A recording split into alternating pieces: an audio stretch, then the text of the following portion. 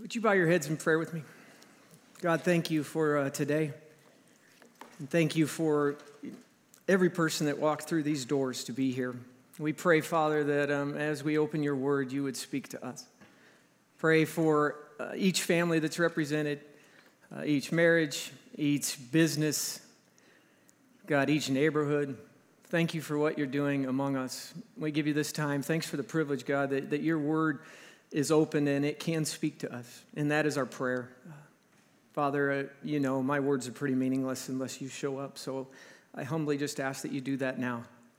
Thank you for all that you're going to do through this day. And we give it all to you in Jesus' name. Amen. In Matthew chapter 22, Scripture says to love the Lord your God with all of your heart, with all your soul, and with all your mind. It says this is the first and the greatest commandment, and the second is like it, that you would love your neighbor as yourself.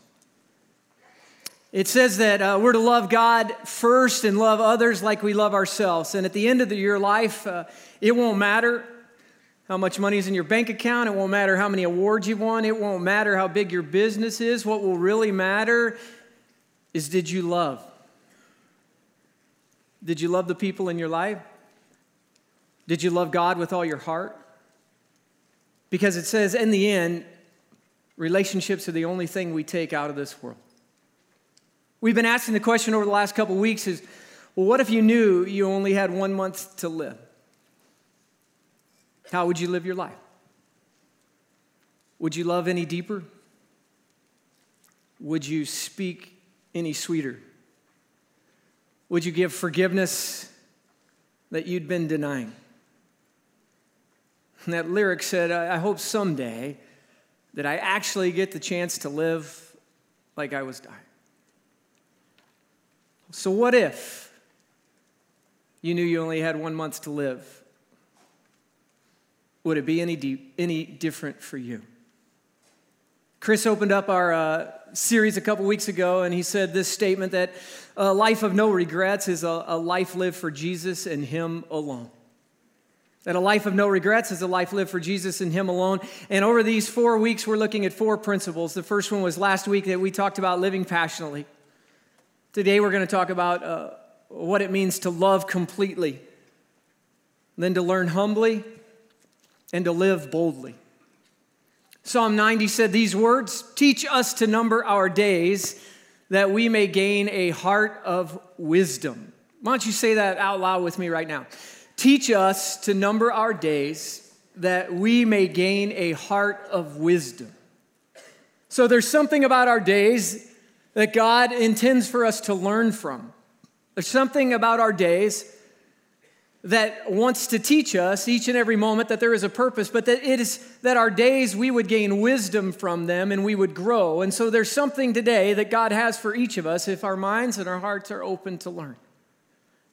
So I want to invite you on this adventure to number your days and to learn what it means to love God completely, to give your very self to someone or to something bigger than yourself, and to love God and to love your neighbor as yourself. There's a guy who loves life, and we had him speak here this last year, Bob Goff, and if you missed it, he was awesome. And he's actually going to be back here December 3rd and 4th, so you want to mark your calendars, and if you were here, you know what I mean. You better invite somebody with you because this guy is unique, and he is passionate. But he wrote an amazing story about his adventure with his kids. And once his kids turn 10 years old, they go on a special trip. And so this time it was his little girl, and they usually plan like 2 days in advance. And so she decided she wanted to go to London. And so he booked tickets to London. And here's what he said in his book. There's a special relationship between a dad and a daughter, something God designed on purpose, I think. It's not lost on me that of all the names God could have asked us to call him, we most often refer to him as Father. Well, I think that's because he has the same kind of relationship in mind for us that I had in mind for my kids. I think a father's job, when it's done best, is to get down on both knees, to lean over his children's lives, and to whisper, "Where do you want to go?" Every day, God invites us on the same kind of adventure. It's not a trip where every detail is planned out and there's a rigid itinerary. He simply just invites us. God asks what it is he's made us to love, what it is that captures our attention, what feeds that deepest, indescribable need of our souls to experience the richness of the world he made. And then he leans over to us and he whispers, let's go do that together. Lindsay and I landed in London and we hit the ground running. There was no waiting to counteract the jet lag and there wasn't any luggage to get. We saw everything we could possibly cram into 3 days. We went to Buckingham Palace. We went to the Tower of London, the huge London Eye Ferris wheel. We ran through Hyde Park barefoot. We tried to make a guard in a bearskin hat giggle. We took in a play at the West End. We ate fish and chips and we said quite as we toasted each other with soda pop, lifting our pinky finger towards the Queen. We didn't rest, we didn't sleep, and we didn't know where we'd stay, but none of that really mattered. And of course, the last thing we did before heading back to the airport was what every little 10-year-old girl wants to do, have high tea at the Ritz. And we sat bleary-eyed at a small, beautifully apportioned, perfectly British table. A stoic server brought us our goodies, and I only made it through one finger sandwich before I looked across the table and saw a 10-year-old girl who would be 35 someday, taking her own kids on the same kind of adventures. And I thought about what God must see when he looks at us. I looked at my 10-year-old girl. She was turning 35 in my mind, and I imagine he sees who we'll all become too if we start RSVPing yes to all his invitations and go after those things he's made us to love. It's not all planned out for us either, and I think that's where most people get too nervous to take the next step. But know this, when Jesus invites us on an adventure, he shapes who we become with what happens to us all along the way. I love that. When Jesus invites us on an adventure, he shapes who we become with what happens all along the way. I think if you or I would have met the Apostle Paul before his conversion, I don't think we would have liked him very much. He wasn't the kind of guy you want to take a long trip with or be assigned to a roommate in college for a year. He was highly ambitious. He was egotistical. He was radical. He was ruthless. Here's what he said about himself in Galatians chapter 1. For you have heard of my previous ways of life in Judaism, how intensely I persecuted the church of God and tried to destroy it. I was advancing in Judaism beyond many Jews of my own age and was extremely zealous for the traditions of my father. He doesn't have any problem bragging on himself, does he? How would you like it if your new freshman roommate said when you came in, hey, I was the captain of the football team and valedictorian of my high school. I was the leading scorer on my basketball team and my dad's the president of the college. Now, who are you? That's Paul. It's not the person you'd be praying for as a roommate. But he said in Philippians 3, let me tell you who I was. If anyone else thinks he has reason to put confidence in the flesh, I have more. I'm circumcised on the 8th day of the people of Israel, of the tribe of Benjamin. I'm a Hebrew of Hebrews. In regard to the law, a Pharisee. As for zeal, persecuting the church. As for legalistic righteousness, I love this, I'm faultless. I was great at it. He was driven. He was a type A personality. He had all the credentials to be rapidly rising in the political standings of Judaism. But he gave up all his personal ambitions because one day he had an encounter with the living God.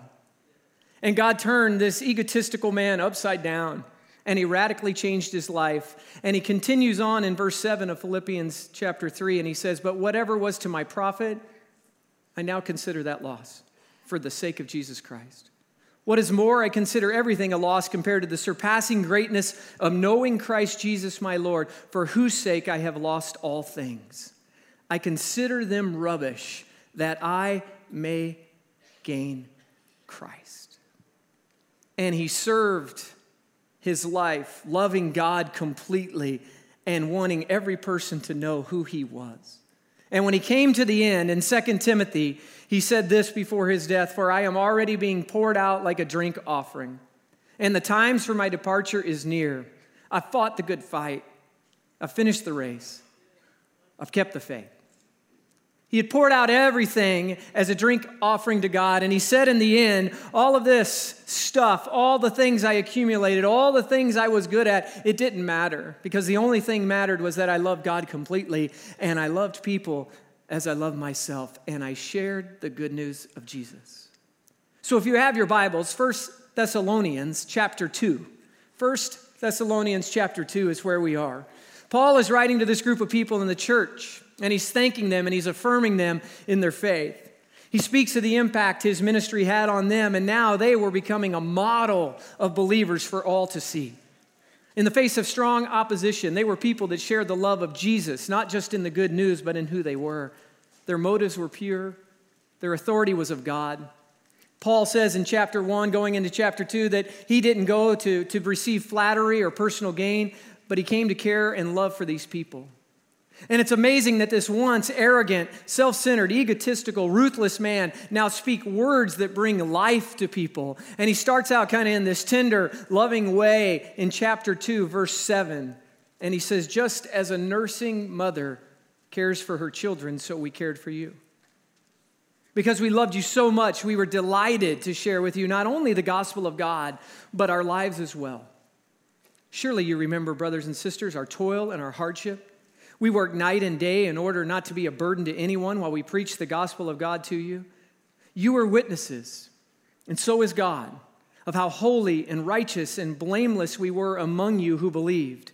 For you know that we dealt with each of you as a father deals with his own children, encouraging, comforting, and urging you to live a life worthy of God, who calls you into his kingdom and into his glory.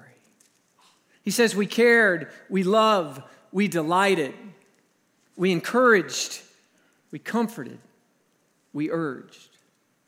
He was saying we gave ourselves over to you so that you might give yourselves over to God completely and to serve him with everything that you are. He was reminding them that he had told them, I'm inviting you into an adventure with Jesus, and I'm asking you to love him completely. So what does that look like?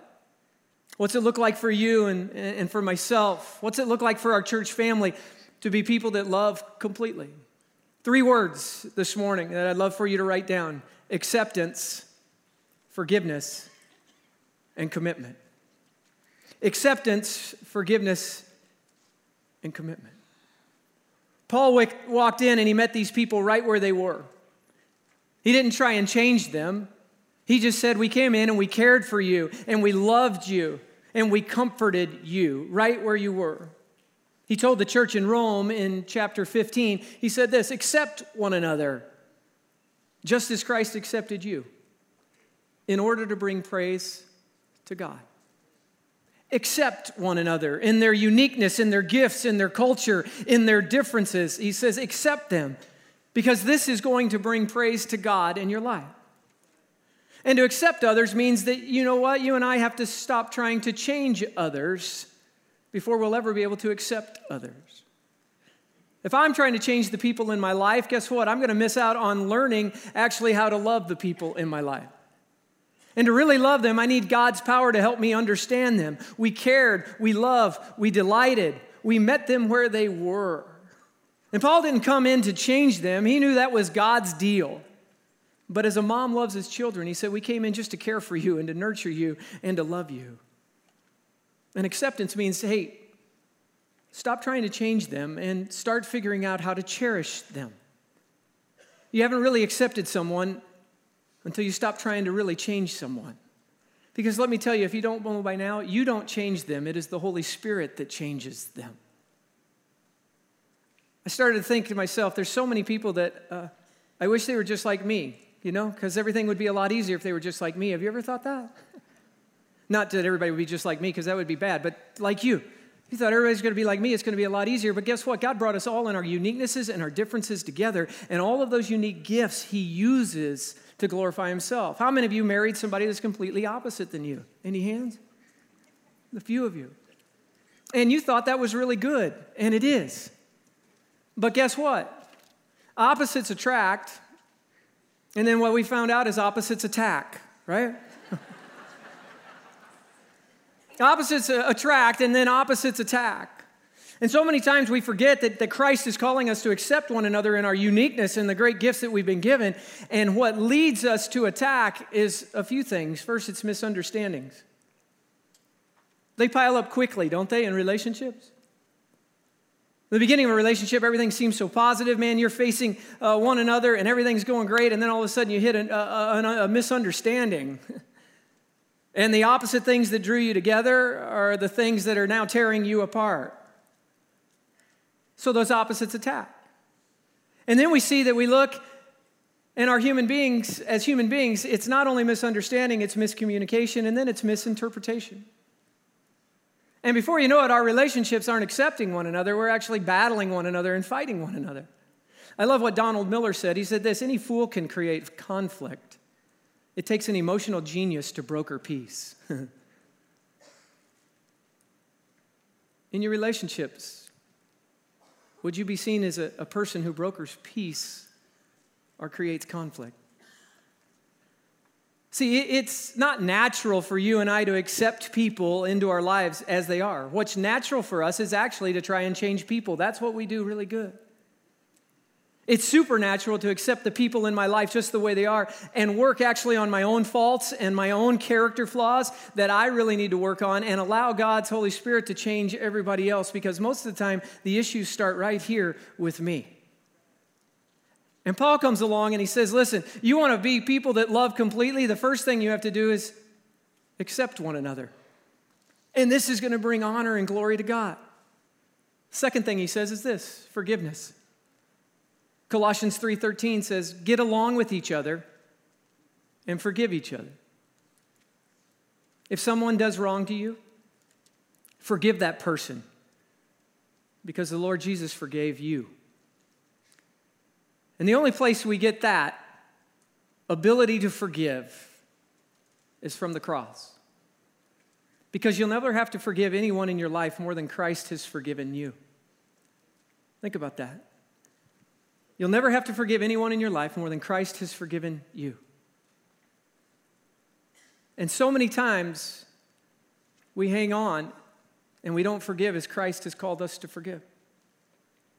And we miss out on so many things that God wants to do in our life. Mistakes, misunderstandings, the desire to put ourselves first, all of our faults and our humanities, many relationships are forever abandoned on the mountains of mistakes. And every one of us has been hurt by someone or something. And it's so easy when we're hurt in a relationship to build this mountain of bitterness around our heart to protect ourselves from being hurt again. And we build up this bitterness and we think it's protecting us, but what it's doing is it is breaking us.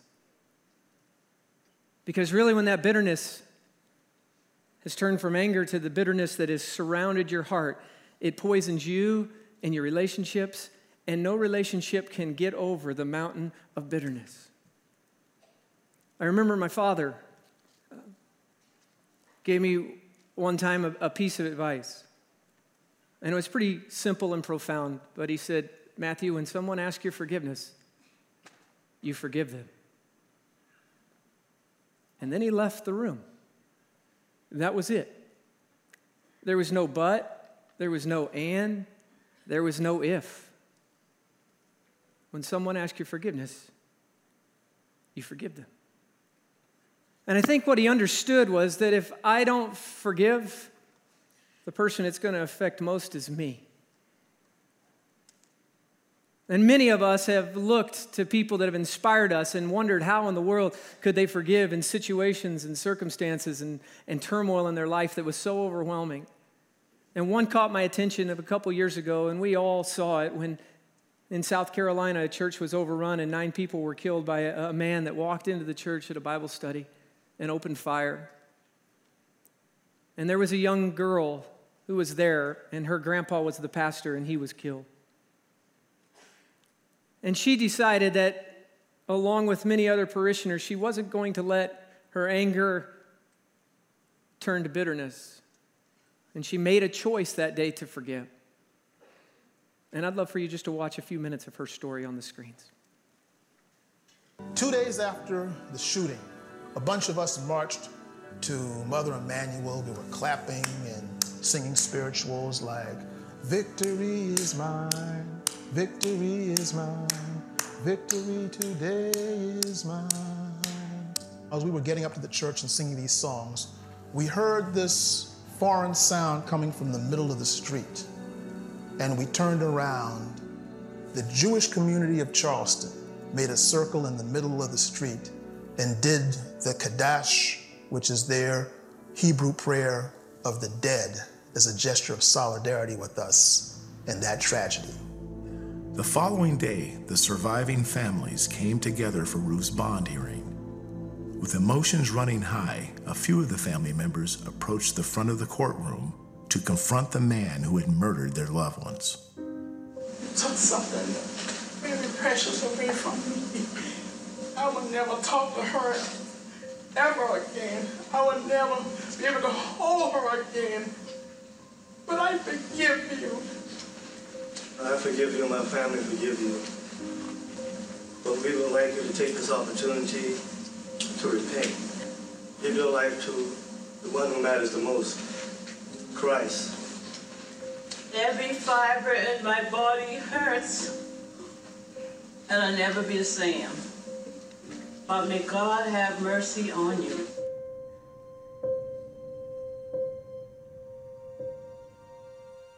I'm certain that at the time that my grandfather served in the Army, and at the time that he even grew up, that he was mistreated simply because of the way that he looked. He never in his life would have been the kind to harbor negative feelings. He had to forgive them so that he could go on and live in love. And she knew there was only one way that she could truly honor his memory: by forgiving his killer. Although my grandfather and the other victims died at the hands of hate, this is proof. Everyone's plea for your soul is proof that they lived in love and their legacies will live in love. So hate won't win. What started as a show of forgiveness in the courtroom has now become a movement that Alana calls Hate Won't Win. It is inspiring communities all over the country, and it is all in honor of her grandfather. To show you that I can love you and you can love me, and we can work together to better our community. That's what Hate Won't Win movement is all about. I know that he's looking down on how we've chosen to carry on his legacy, that he would be very, very proud of what we're doing. While the tragedy within these walls will never be forgotten, the 9 lives taken out of hate live on in the hearts of those who have chosen to love. One thing that we can say for now is that there was this city called Charleston who refused to listen to the voices of madness and chose wise counsel and handled the situation with grace and dignity. Knowing my grandfather, he wouldn't have had it any other way.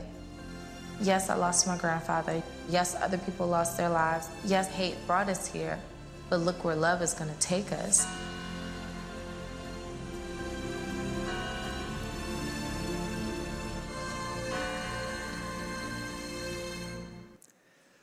Four words in your life that will become giving to others. And really simple, but really hard to say. Will you forgive me? 3 words that will bring life to you. I forgive you. I never understood that when I was a young man and my dad said that to me, that I would have to face that many times in my life. And I remember 13, 14 years ago walking back into a room, not wanting to be in a room with a group of people. And I wasn't expecting what was going to happen. But when every one of them looked me in the eyes and individually said, will you forgive me? I had a choice in that moment. I didn't want to be there. And actually, in my humanity, I didn't really want to forgive. But God, in his supernatural grace, allowed me to say, I will forgive you. And I remember the moment in the room like it was yesterday. There was something supernatural that took place. There was a healing that I can't explain. My dad also told me, don't ever burn any bridges, because you never know when you'll have to cross back over that bridge again. Paul says, you want to be people that love completely? Accept, forgive. And the third word is commit. In John chapter 13, Jesus was hanging out with his disciples. And he was about ready to wash their feet, not just to be an example, but actually to empower them. And in verse 6 through 9, he comes to Simon Peter, and the scripture says, Lord, are you going to wash my feet? And Jesus replied, you do not realize now what I'm doing, but later you will understand. And no, said Peter, you shall never wash my feet. Jesus answered, unless I wash you, you have no part with me. Then, Lord, Simon Peter replied, not just my feet, but my hands and my head as well. And Jesus says to him, hey, just let me simply come and wash your feet. See, you want to look like me? You want to reflect me? It's in the simple acts of selfless service. And Jesus gets down, and I don't know if you've ever experienced somebody washing your feet, but it is a very humbling experience when somebody kneels over and they take your shoes off and they wash your feet. And Jesus said, in the simple things, Simon Peter, here's what I want you to do. I'm giving you an example, but really what I'm doing is I'm empowering you to make a commitment to my Father and to me that you're going to go serve this world, and nothing is too small for you to do. And he went and he washed the disciples' feet. He empowered them to selflessly serve this world and commit to loving God and loving people with everything that they were.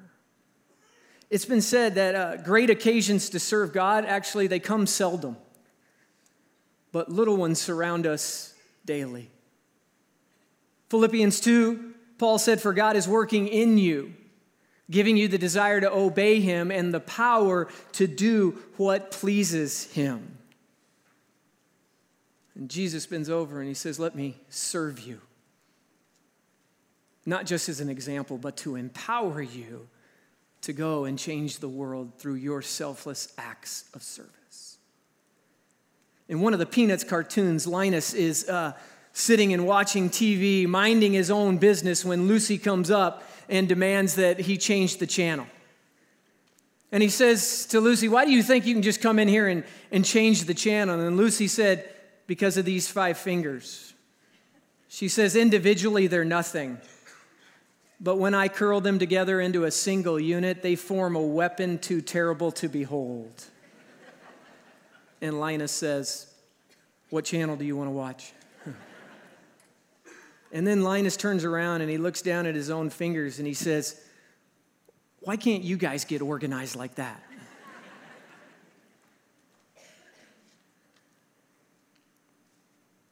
This is a picture of the church. Somebody's a finger, somebody's an eye, somebody's a toe, somebody's a hand, somebody's a head. And all of us come into this place. 5 different services in high school and junior high. All of us have our likes and our dislikes and our pleasures. We come with all of our individualness that God created us. And it's a supernatural thing that a church is still here after 104 years. I mean, really think about it. Just hanging out with your family at home, man, it's hard to do sometimes because the 5 of us get in arguments and can't figure things out. Think about thousands of people that walk into a place, and Jesus says, here's what I want you to do. I want you to accept one another. And all your gifts and all your uniqueness and all your quirks and all your hang-ups and all your brokenness. I want you to love people completely when they walk into these doors. And so many times we come as individuals and we think it is all about us. And I wish I could make everything about you. I wish, honestly, that I could have a temperature that everybody was happy with. I wish that, everybody was happy with everything we do. I'm not even happy with everything we do. But we all come in here and we have all these individual things. And Jesus says, here's what I want you to do. I want you to sacrifice. I want you to lay them down. I want you to give it up, because when you do that, there's a picture that outside these walls people see and the world is desperately needing to see. And I tell our young staff, and those guys that were standing up here, I said, you don't really have to worry about any attack from the outside. We do a good job right within our walls. You don't have to worry about that. But look out for church people. And I think we come, and so many times we form our fists. And I think God's saying, man, if you could take all those gifts,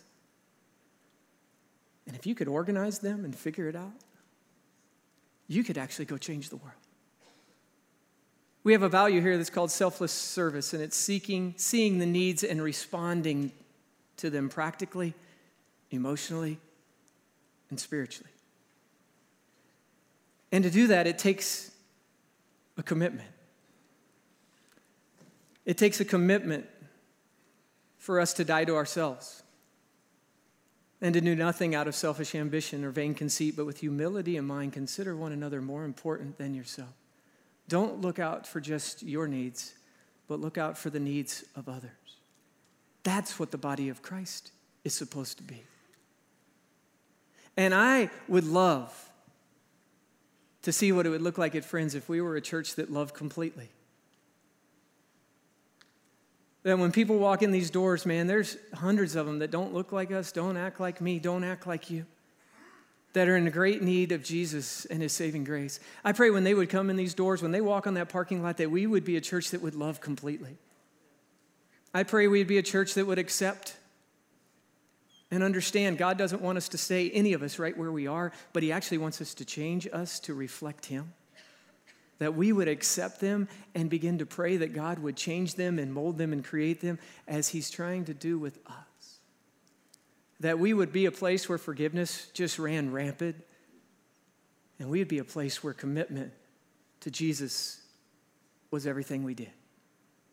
I'd love to have a church like that. 1 Corinthians 13 says these 3 words: love never fails.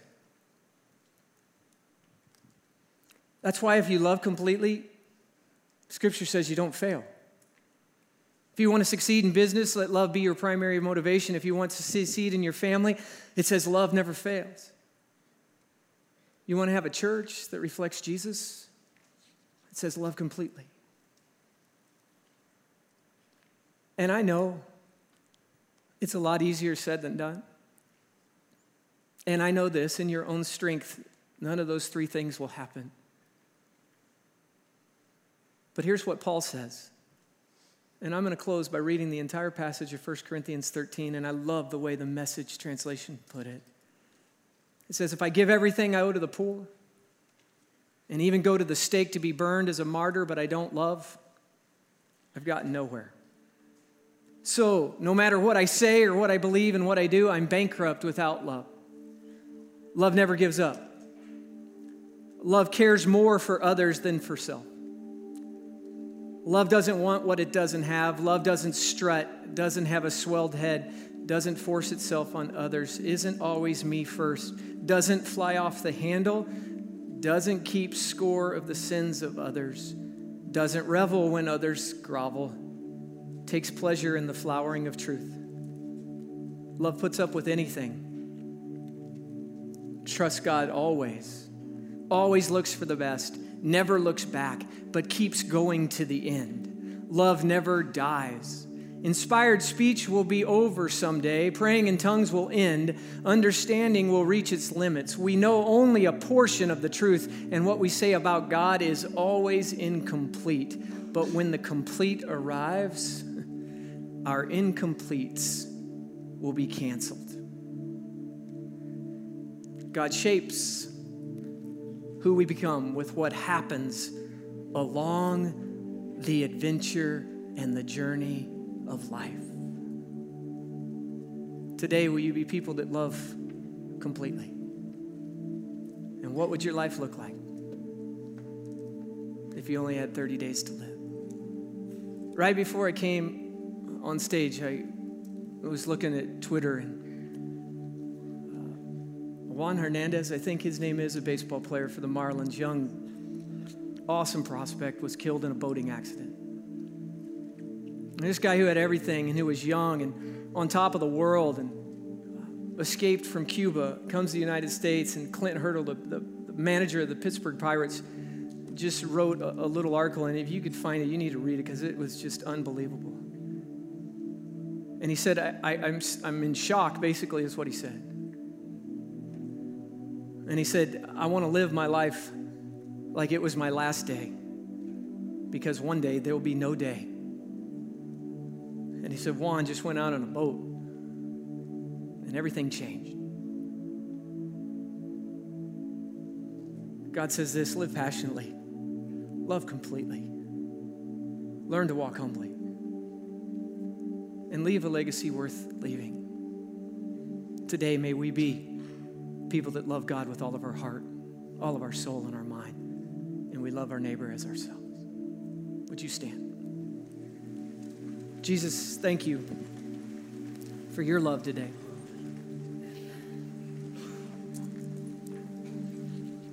Thank you that you loved us completely, and you still do, just as we are, God, not wanting us to stay there, but you love us right now in this moment. And God, I thank you for every person that's in this room, and I pray they would take a step towards you today.